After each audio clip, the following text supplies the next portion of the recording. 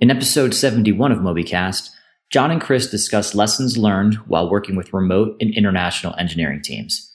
Welcome to MobyCast, a weekly conversation about cloud-native development, AWS, and building distributed systems. Let's jump right in.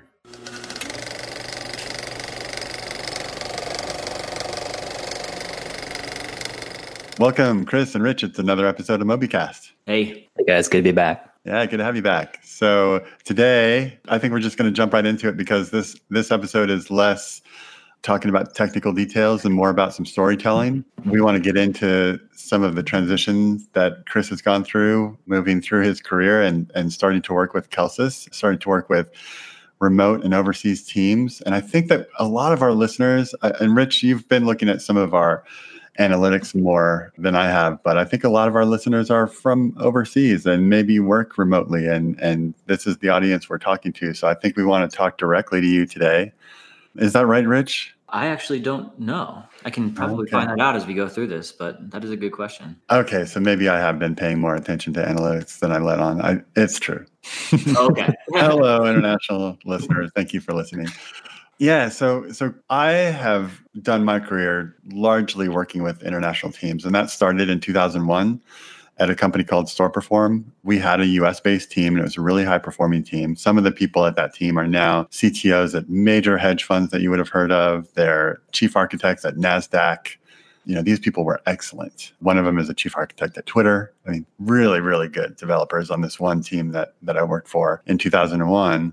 And while I was there, though, the leadership of that company was Indian. And so that guy, Srikant Vasan, decided that he wanted to have a team in India because that's where he had come from. And he just felt like he wanted to pay back a little bit from where he had come.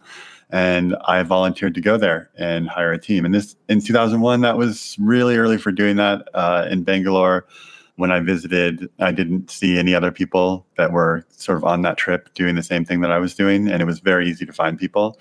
I went back 2 years later in 2003, and it was not that way at all. And I haven't been back since, but I would imagine that if I were to go there now, I wouldn't even recognize the place. It would just be, Silicon Valley of India. Anyway, I don't want to make this too long of a story about myself, but the point I want to make in that is that after I hired the team in India, what we found is that we had two entirely different teams. We had one high-performing team and one very low-performing team. And I'm not blaming the team in India. It's just it was just a fact. We had a good one and a bad one. And so since then, I in my career have worked with different teams all over the world. I've worked with teams in Nepal, teams in Thailand, teams in South America. And I've finally landed with Kelsys and building a team that I've been working with for the last 11 years that I would claim is a high-performing team. They're a very good team. And Chris came into this a couple of years ago with a sort of an entire career's worth of working with and in and managing high-performing teams. And so this was a bit of it was a journey for him switching from working inside US teams to working with a remote team. And he has been instrumental in taking the Kelsys team from, mid to high to extremely high performing. And Chris, I just want to talk to you about that experience about switching from working in US-based teams to working with Kelsys. So I guess let me start by asking you a question. What did you expect? What were your expectations coming in? Mm-hmm. I get just the TLDR would be I expected the unexpected, really. I really didn't know what to expect in that this was a new experience at least two ways, right? One was completely virtual company, which was somewhat new for me. I had worked in completely virtual companies before. My bootstrap startup was a virtual company, but that was all with folks that I'd worked with in person before, right? So a little bit different. Do you even work for Kelsys, Chris? We are not a completely virtual company. We have an actual office with people that show up every day in Resistencia, Argentina, and another office in Corrientes, Argentina. It's virtual to me, from my perspective, right? So it's just a matter of what lens you're looking for. But absolutely, yeah, we actually do have leases and physical office space. And I just bring that up because in my own experience, I've been to those offices twice now, I think. And it just blows my mind when I go there. It's like, what? This company, that I founded 11 years ago has offices? Okay, I guess we have offices. It's always surprising. Yeah. Anyway, go ahead. Indeed. So that was one major difference, being a virtual team, and then the other part being dealing with non-US developers. So I'd had some experience with that at previous company, but more just tangentially. Like I said, I had worked a couple company positions ago, worked for a mobile software development company. It was on the larger side for me. It was probably about 600-700 people when I joined. They had recently gone public. They were still a pretty young company, but kind of growing quickly. Engineering team was probably like 20-30 people big when I joined there at the offices that I was at. But it turns out we actually had like a whole offshore development team in India, and actually growing that. But for me, it was a bit of a black box. It was always kind of a mystery. And that's so typical. So often companies just keep the teams separated. Oh yeah, there's that DarkWorks team somewhere else that's overseas or in Eastern Europe or India or Bangladesh or some other place, China. And the developers in the US don't even know what they do. And I think that's sort of terrible, honestly. Right. Yeah, I mean, it was not a good experience for me, and it didn't give me a high degree of confidence in that model, just because, I didn't know what they were doing and why they were doing it, and then they were working totally different hours, right? So it's like I would come in the morning and see the result of what had happened over the previous night, and now the build would fail, right? And like, it was just major spelling errors and right. code, right? And it was just like, what's going on here? Like, this is not like, are we really, paying for this? This doesn't seem like a really great deal. So, right. And that just to interrupt you again, like that was my initial experience at StorePerform too.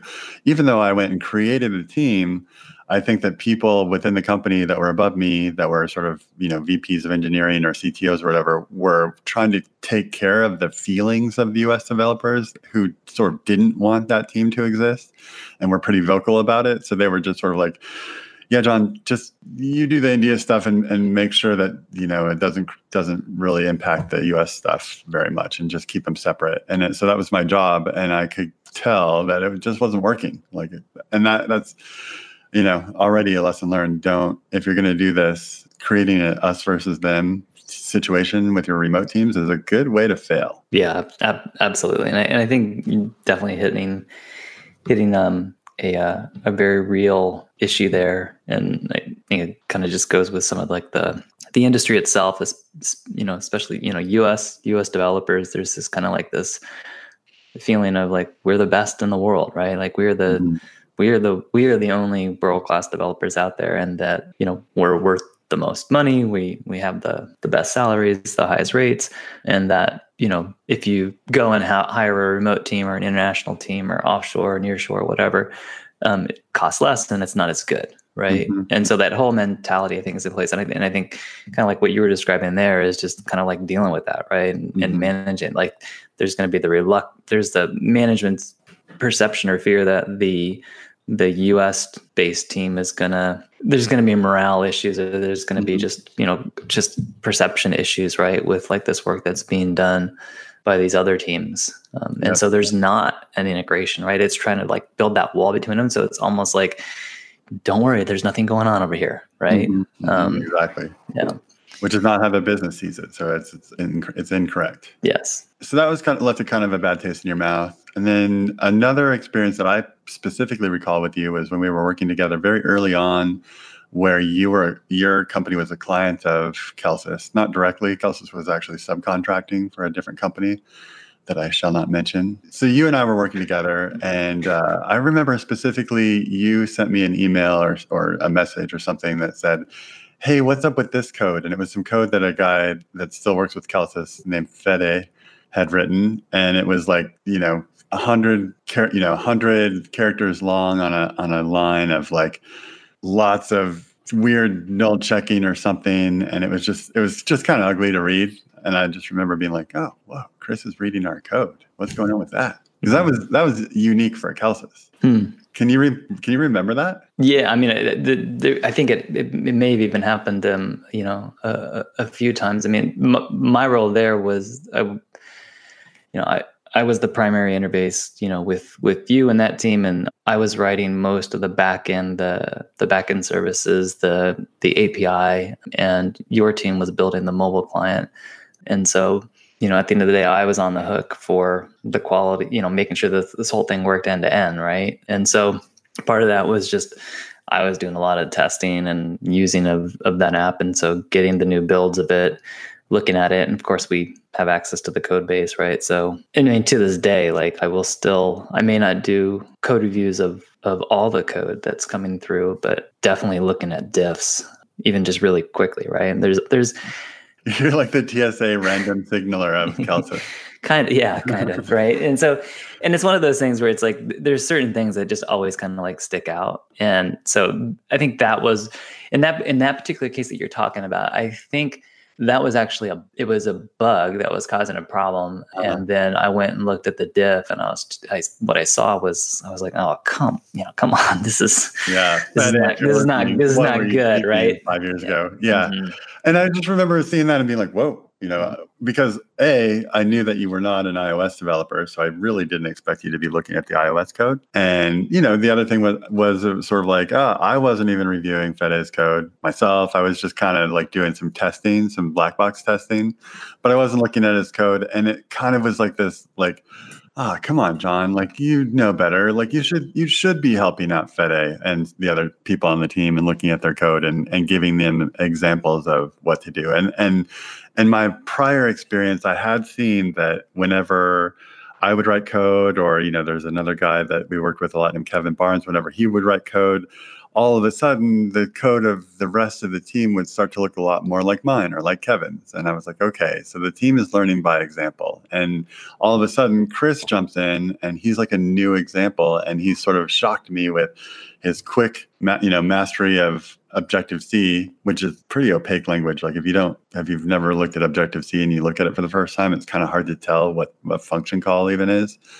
And so first was his quick mastery of that. And second was like, he was really paying attention to our quality. And so I knew that we couldn't just kind of wing it with Nuku and Chris on the team. And that one moment led to eventually Chris joining Kelsis. Like if you had not done that, I don't think we would have ever worked together. Mm-hmm. Isn't that wild? Yeah. I mean, for sure. I mean, you never, you never know, like the paths you go down and what will loop back around and whatnot. Right. And it was you doing some feedback that ended up, creating this great respect, right? Like, Chris is really with it. So then you join us, and you, as you said already, you knew to expect the unexpected. And I think your first experience really working with us was actually meeting everybody in person. Can you tell me what you're like? How did that impact you? What was your takeaway from that? Yeah, I mean, timing worked out pretty nice, right? Because I joined in January. I had a couple weeks of getting settled in the team and kind of now working on this virtual team and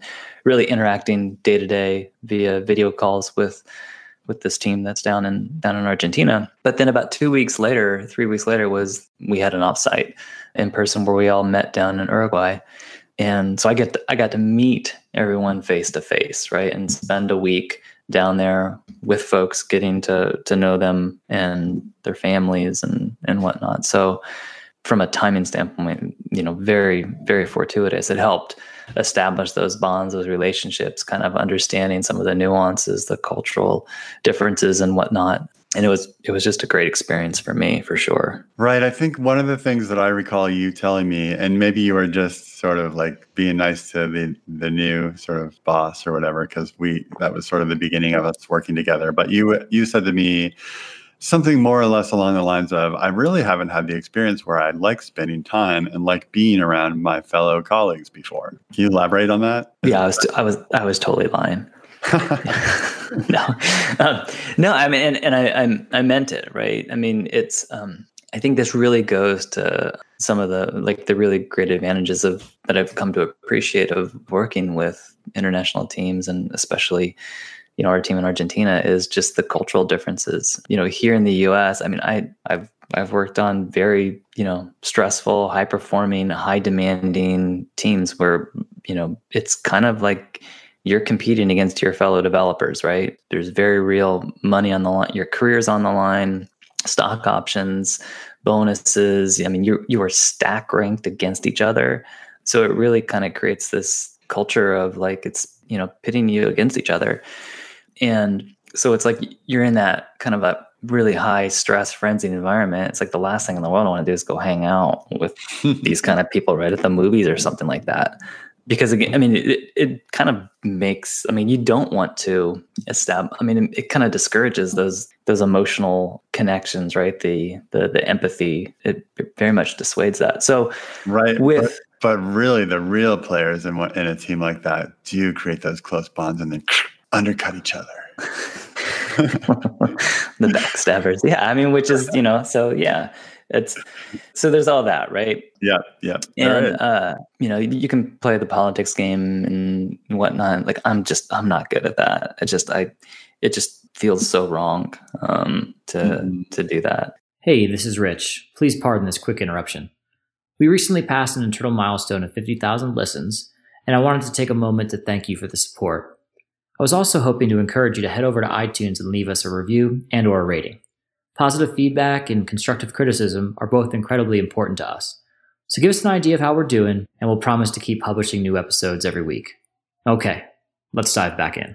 So, with coming up to speed, meeting the team in Argentina, the thing that just really struck me is like that is not the kind of culture that they have. I mean, it's very much it's a we instead of an I type philosophy. It's very much they love just being with each other and working together, and the wins are celebrated as group wins, not as individual wins. They don't see each other as adversaries, right? They truly see themselves as just a group of people, and to I think to a huge extent, like friends come first, then work, and not to say that they don't work hard, right? Or they're very much a high growth mindset. They love to learn and collaborate. It's just a different cultural feel to it. So you just mentioned something. Sorry, Chris. You just mentioned something about celebrating wins as group wins, and literally today, I was just talking to Fede, and I was like, you know what?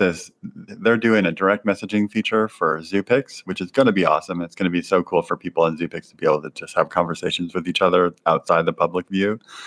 But it's been a bear, and I just know that it's kind of been a drag for everyone. And so I was like, Fede, when you finish that, maybe you should have a celebration for the team. And then it just occurred to me, I was like, oh, and maybe you should just include everybody else in the company too. And Fede was like, that would be awesome. And it was like, yes, of course you have to include the whole company, because that's just how it works. Like, you can't have the Zoopics team celebrating off by themselves. Like, it's a company win. Right. Yeah. Okay. So I realize I interrupted you, and I don't remember exactly what the next point you were trying to make, but we're on this thing of like your first impressions of meeting the team and the sort of group mentality that they had. And I want to rewind to my first impressions of meeting the team, because I kind of met the core members of the team all at the same time, just many years before you did.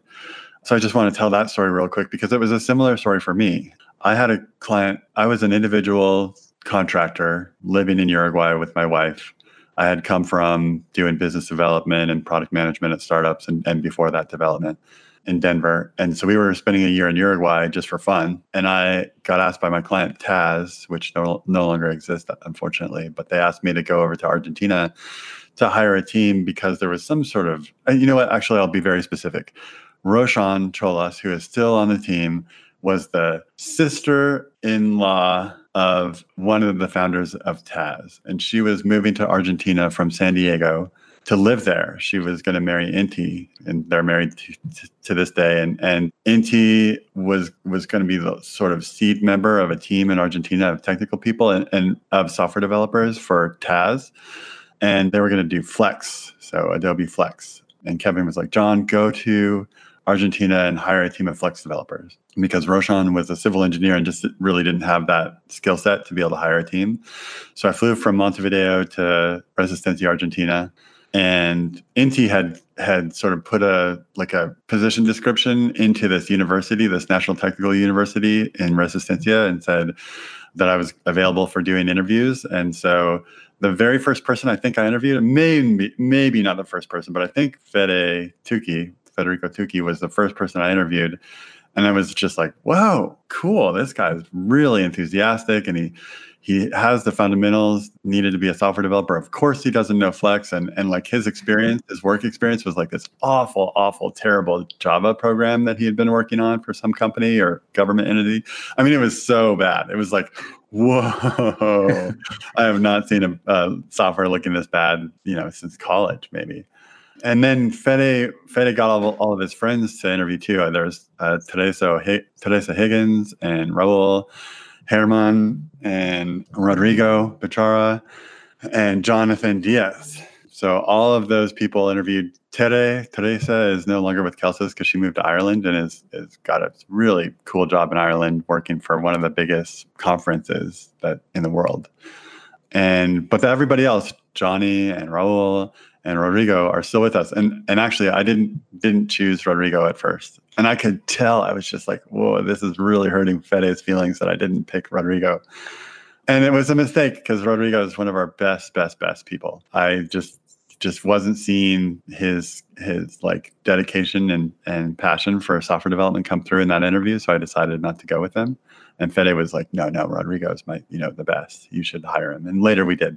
Anyway, that you just talked about how it was like, whoa, these, this group really seems to care about each other and really, sort of, I hesitate to say family because there's sort of like a negative connotation, especially in the US, of saying like your team is your family. Like that's against the rules in the US. Mm-hmm. But that's sort of the vibe I got, right? Like, yeah, that's sort of and like that's definitely the vibe that I got when meeting him in person in Uruguay. I mean, I'm just like little things. I would just blew me away. Like sitting at the dinner table and like someone noticing that someone's glass is not full with and refilling the water in their glass. Like that, I mean, just kind of like watching over each other, right? And just doing like, I mean, I don't know, that was just mind blowing to me. Right on. So we've sort of established that there's this, different culture in Argentina in particular, and maybe even just in the northern part of Argentina, and maybe just with this particular group of people, right? But I think the key is that different places have different cultural aspects. But at the end of the day, there's still sort of a need to be a high-performing software development team, and that has specific requirements, right? Like there's certain things you have to do to be a high-performing software development team, or despite or because, your culture doesn't really matter to that. Like you still have to do those things. Right. And it definitely wasn't all roses, right? Like coming into it. So it's like some of those initial impressions that I had of like the differences between like US based teams versus, international teams, was true. Right. So it's like, there were a lot of really great positive aspects that surprised me. So assets, strengths to be leveraged, but then also kind of looking at, the tools, the technologies, the processes that people were using to develop software. It definitely wasn't at the level that I was used to. Right. So definitely some challenges there. It's like, okay, how do we level up, and how do we kind of marry the best of both worlds, right? Like become a high performing team without being a bunch of ego-centered jerks that are, in a dog eat dog world. Right. And I want to get this point in too, because I think this underscores why we're even talking about this. It's been my experience, and it's our theory, I think, that time spent on a high-performing team is the best indicator of software skill. It's more than what university you went to. It's more than what your GitHub repository has in it. It's more than what Udacity and Udemy courses you've taken. In fact, those maybe even make you worse sometimes. Like the best indicator of whether somebody has a lot of skill in software is how much time they've spent on high-performing teams. Agreed, Chris? I think it's definitely a very good indication, right? Because by nature, high performing teams, like if someone is underperforming or is just not at the same level, they're going to get weeded out pretty quickly, right? Mm-hmm. So attrition will happen. So if you are part of a high performing team and you stay there, it means that you're probably a valued contributor, and you're performing at that same level. And if you're not, right, if it was a hiring mistake or you're just not able to perform at that level, or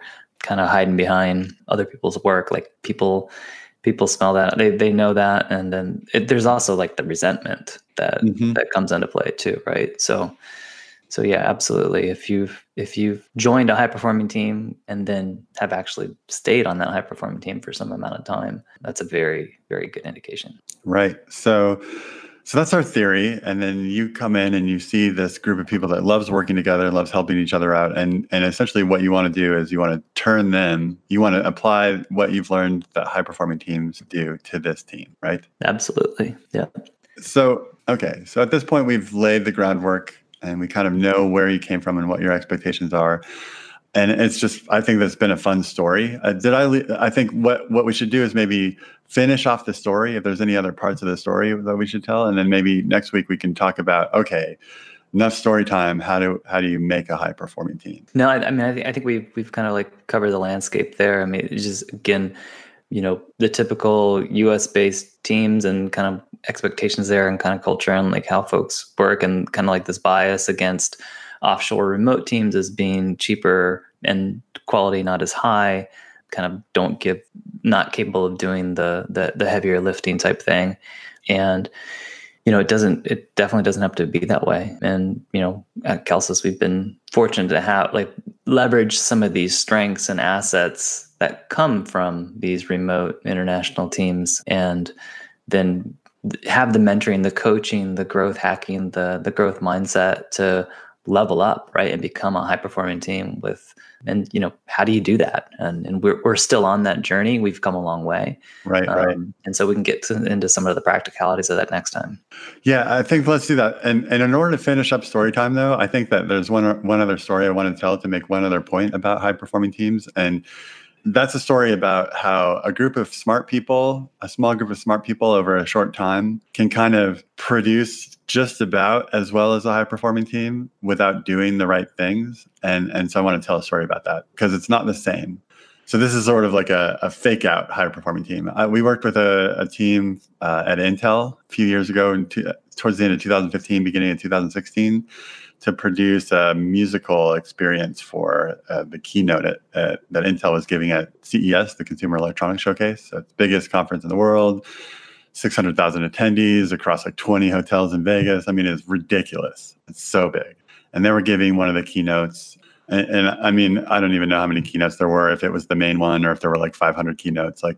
All I knew is it was Intel's keynote and it was like one of the first keynotes of the conference. So it felt important to me.